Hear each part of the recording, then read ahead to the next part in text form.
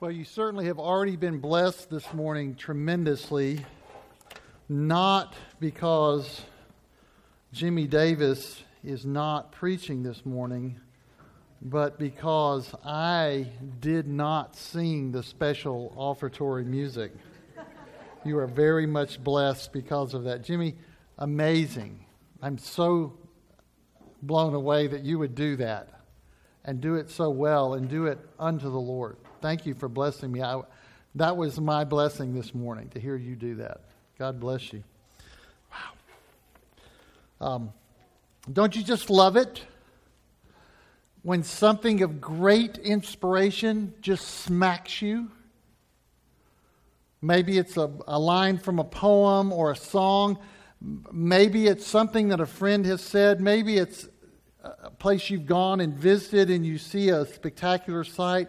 My wife and I got a chance this summer to go to Crater Lake, Oregon. Now, I want to take the poll. Who has been to Crater Lake, Oregon? I see that hand, I see that hand, I see that hand. That's an old Billy Graham joke. It's spectacular. In fact, we were on an adventure tour where 12 of us were in this van. They made us close our eyes as we drove around at the very first sighting, get out, hold hands with our eyes shut, get right to the rim, and then our guide said, okay, now open your eyes, and it's stunning. It's a volcano that blew up 7,000 years ago and then fell in on itself, creating a almost completely round hole that's been filled with pure snow water, with another volcano that came up inside of itself, coned out above the water, making another little small volcano inside, 6 miles across, deep blue water that when you look at it right over the top, which we did from a boat, it looks like it has diamonds in it. It's spectacular. My wife and I blew up 2 pictures. We just put them on the wall of our living room. And for the last 3 days, I've been just looking up at the wall going, that's amazing, that's amazing, that's amazing. There's a young man at Macaulay where I teach. I really didn't even notice him the first year I was there 2 years ago. I was in the middle school. He was a sophomore at that time.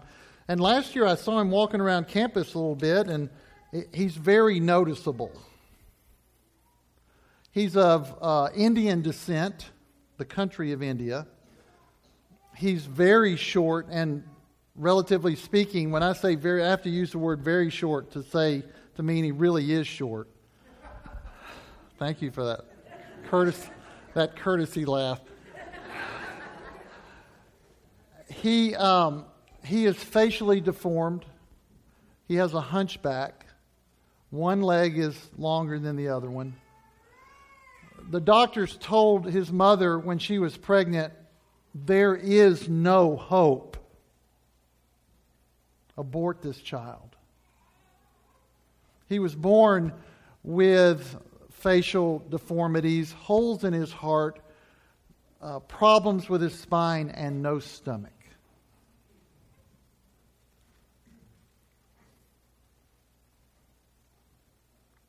And this year he will graduate from Macaulay. And with his own love of Jesus Christ and his parents' love of Jesus Christ, he started a foundation a few years ago called Love Without Reason, meaning love, and you don't have to have a reason for our love for you. And that foundation has taken special doctors around the world to operate on children with deformities like himself. And this summer, he went to Kenya with a set of doctors performing the 500th surgery that has been funded by his foundation. And he hasn't even graduated from high school. He's done more in his life than I will do in all of mine by the age of 18. And if he walked in here, you would almost look away from him. That's inspiring. The Word of God is like that to the believer. It is supposed to grab you and cut you to the very marrow of your being. It says that it will do that. It is alive and active and sharper than any two-edged sword, cutting you. Have you had moments in your life when you were reading a text, maybe in a quiet time, a devotional time? Maybe you were in Sunday school class and a teacher read something. Maybe you were sitting there and a preacher actually said something a certain way from the Bible, and like a lightning bolt, you were struck. I hope you've had those experiences. It is the time the Lord Jesus Christ is carving us and molding us into His likeness through His Word. I have had several of those moments. I remember the first time I truly understood Joshua's language when at the end of his life, at the very end of his life, he tells the Israelites, he said, you can serve the Canaanites or the gods the gods of the Canaanites or the gods from which we came from the Egyptians, but as for me and my household, we will serve the Lord. I just heard a lightning bolt of conviction in his voice. I remember reading as a believer the Shadrach, Meshach, and Abednego passage of the fiery furnace passage in Daniel, and when they say to, I think it's Nebuchadnezzar, they say, our God is able to save us from this furnace. But even if He doesn't, we will not bow to your idols. As a young athlete, that got my attention. I think I told you when I was preaching here before that I preached through the book of James, and I saw that y'all are going to go through the book of James. I immediately thought of the verse again. I preached through the book of James at the church I pastored 10 years ago, and I was preparing this little section where James 1:20 is, and a verse hit me like a lightning bolt. The anger of man does not produce the righteousness of God. I got carved that day in that sermon preparation. One of my favorite passages is from the Gospels. In the last week of Jesus' life, He's on the Temple Mount. He's trying to be tricked by the teachers of the law, and they come to Him and say, should we pay taxes? And He says, show me a coin. Whose image is on it? It's Caesar's. Then render to Caesar's the things that are Caesar's, and render to God the things that are God. This past week, to a group of 15 seniors at Macaulay, I shared that text, put it in its context, brought them back to Genesis chapter 1, where it says we should make them in our likeness, our image. And I connected Jesus' words to Genesis chapter 1, and I pointed to them and I said, you were made in the image of God. You should have seen the light bulbs go off in their heads. It was really cool. Really cool. This summer I spent some time in 2 Corinthians, a book that you had two texts read to you just a minute ago. I was just devotionally spending some time in the book. It's not 1 Corinthians. 1 Corinthians sort of gets, a lot of the glory of the Corinthian books. It's the 1 Corinthians is the passage where we talk about unity and it's the book we talk about unity and purity, and we talk about spiritual gifts and all that great understanding of spiritual gifts. In the love chapter, 1 Corinthians 13, you get to read at all the weddings that none of you went to this summer. And then the powerful resurrection conversation at the end. 2 Corinthians, two of the major themes: giving money, submission to authority. Not so great topics in today's culture. So I spent time in 2 Corinthians trying to be refreshed in that. And when I did, I saw some really cool passages, some really one-liners, some cool passages that are there that we sort of affixed to 2 Corinthians. For we must all appear before the judgment seat of Christ. Therefore, if anyone is in Christ, he is a new creation. From chapter 5. From chapter 9, if you sow sparingly, you will reap sparingly. If you sow bountifully, you will reap bountifully. From chapter 11, even Satan himself disguises himself as an angel of light. From chapter 12, my grace is sufficient for you, for my power is made perfect in weakness. From chapter 13, examine yourself. Examine yourself to see whether you are in the faith. Certainly the book has some moments that are reflective and powerful and can sear you to the very marrow of your being. I found another one. And this summer I had another lightning bolt experience where when I read it and all of a sudden I took it in context and I realized what Paul says throughout the book, and I reflected back on this verse and I read it again. I went, wow. And I got carved again. And I want to set that up for you. Paul answers a question of why. He answers a question of why some certain things happen. And then he goes about in the book, all the way through it, detailing and pointing back to and fixating on those things. The passages that we read this morning are two of the major passages by which he details those things. Let me take you and show you everywhere he talks about the afflictions. It starts in chapter 2, verse 4, where he says, "For out of much affliction and anguish of heart I wrote to you with many tears, not that you should be made sorrowful, but that you might know the love which I have especially for you." He then, in chapter 4, verses 8 to 12, one of the passages we read, I'll read the first verse again.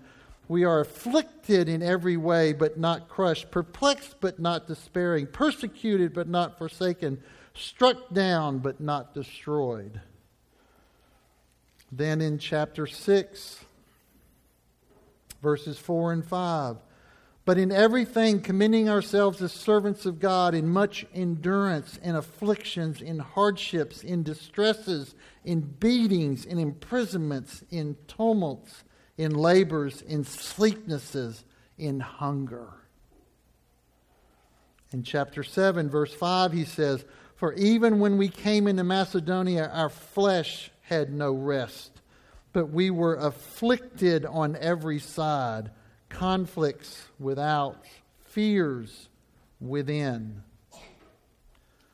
Then that major passage in chapter 11 that was read, 23 through 28, when he says, "5 times I received from the Jews 39 lashes. 3 times I was beaten with rods. Once I was stoned. 3 times I was shipwrecked. A night and a day I have spent in the deep. I have been on frequent journeys and dangers. And it keeps going on. We just read it. And even in chapter 12, he mentions it again. Verse 10. "Therefore I am well content with weaknesses, with insults, with distresses, with persecutions, with difficulties, for Christ's sake. For when I am weak, then I am strong."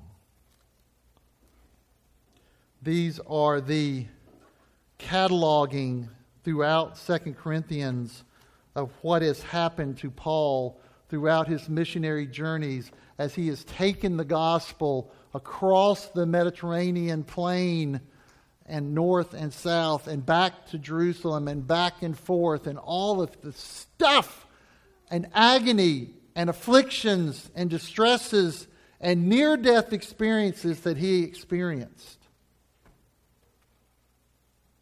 And you probably have heard sermons on these texts. And more than likely, a preacher has stood up and said, in a sort of concluding fashion, that isn't it amazing that a man would endure all of that to speak of the love of God in Christ to everyone he met? It must be true.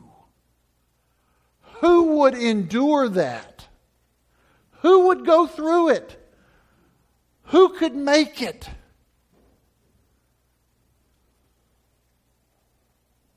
Maybe that preacher might also add, doesn't it show the reality that when we truly do the work of Christ and we are breaking new ground with the gospel and we are proclaiming salvation to the lost, Satan does not like it, and we see spiritual warfare flying.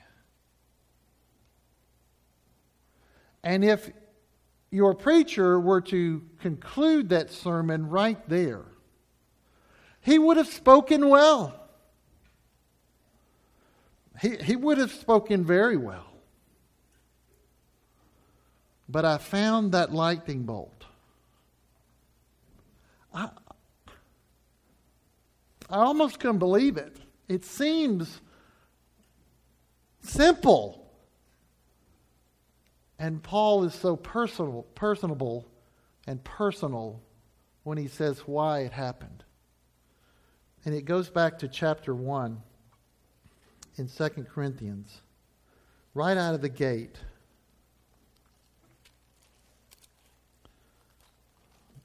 And in verse 8 and 9, we read, "For we do not want you to be unaware," and he uses the plural we because he's writing for himself and Timothy. "For we, myself, Paul and Timothy, do not want you, the church at Corinth, to be unaware, brethren, that our affliction which came to us in Asia, that we were burdened excessively beyond our strength, so that we despaired even of life. Indeed, we had the sentence of death within ourselves, in order that we should not trust in ourselves, but in God, who raises the dead." Paul is confessing in a deep spiritual insight that beyond what his afflictions would do for the spreading of the gospel, God was personally working on this one man and his mentee, Timothy, to build in them a mature faith of trusting alone in the God who raises the dead. Not trusting in his eloquence, not trusting in his Pharisaical background, his knowledge of the Old Testament, not trusting his ability to dunk a basketball or run a marathon or be asked to be involved in Mensa, not trusting in his ability to make money, not trusting where he lives or where he went to school, but God working on two of his servants, two of his children, to simply break them down so that they would only trust in him. I was devastated by that. Doesn't Paul already trust in God? I mean, he's being beaten and stoned. He's being left for dead and shipwrecked. He's being insulted and he's being betrayed. Doesn't that show a level of trust that would blow away anybody in this room? Including, and most emphatically, myself. But Paul confesses that the God who redeemed him from legalism and Pharisaicalism was still working on him through all this affliction, that he might simply put his trust in the God who raises the dead. Is there any God spoken out of man's mouth higher than a God who raises the dead? Isn't that the end result? I started reflecting on my own life. I'm 59 years old, and Jenny and I have never been stoned or beaten. We've never been shipwrecked. We've never been, tarred and feathered. I have had a few elders go after me in the past. I have had a family member not be very kind to me. We've had some medical issues that were pretty difficult that we've been through. I started reflecting on all of that. I went back through my life.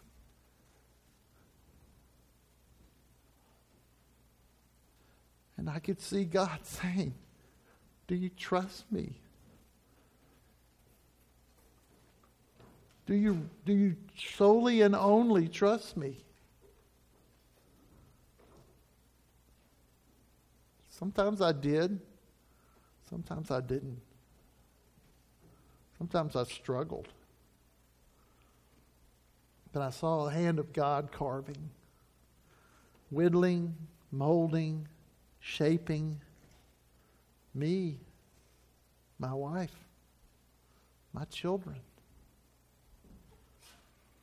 I challenge you to look back at your life. And if you struggled or wondered or doubted or screamed at that time, maybe turn that into, God, were you calling me to trust you? Even more, even deeper. I'll finish with this, just a couple of quick stories. This so hit me this summer. I said to the Lord, just in that sort of casual, conversational way, okay, God, this is kind of cool. I've got a new insight. I'm not a preacher that's learned everything yet. And I said, if you want me to use this with helping people, that'd be great. And bam, right out of the gate, it started. I started having situations happen, and I would talk to people and look at people and say, let me share this insight from 2 Corinthians chapter 1. And I would share this, hopefully in a good and contextual and loving way. I had a gal that was a cheerleader at Duke when I was there, and we were Facebook friends, and she married this great guy from Atlanta, and he became a very successful businessman, and he was a United States congressman for a little while, and she was a great gal, and when she posts stuff on Facebook, she often reflects on the Lord, and so we had conversations, and I got back from one of our trips this summer, and I looked at a Facebook post, and I went, whoa, what has happened? I missed something. I was away from social media, and I had to kind of send her a message, and I said, Kim, can you tell me what you're talking about here? And she wrote back, Jim, 2 weeks ago, I woke up and my husband was dead next to me. He had died in his sleep. 61 years old. And in conversation through social media, I shared with her this text. That's a tough situation. There's a young man who was in my youth group at First Pres many years ago.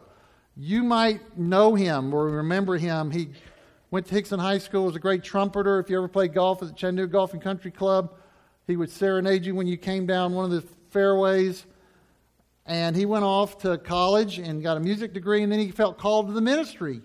He went to seminary, got a master's of divinity, then he married a gal. He was a youth pastor in South Carolina for a long time, then he got called to a very small church in New Mexico. He's in New Mexico. He's been there several years.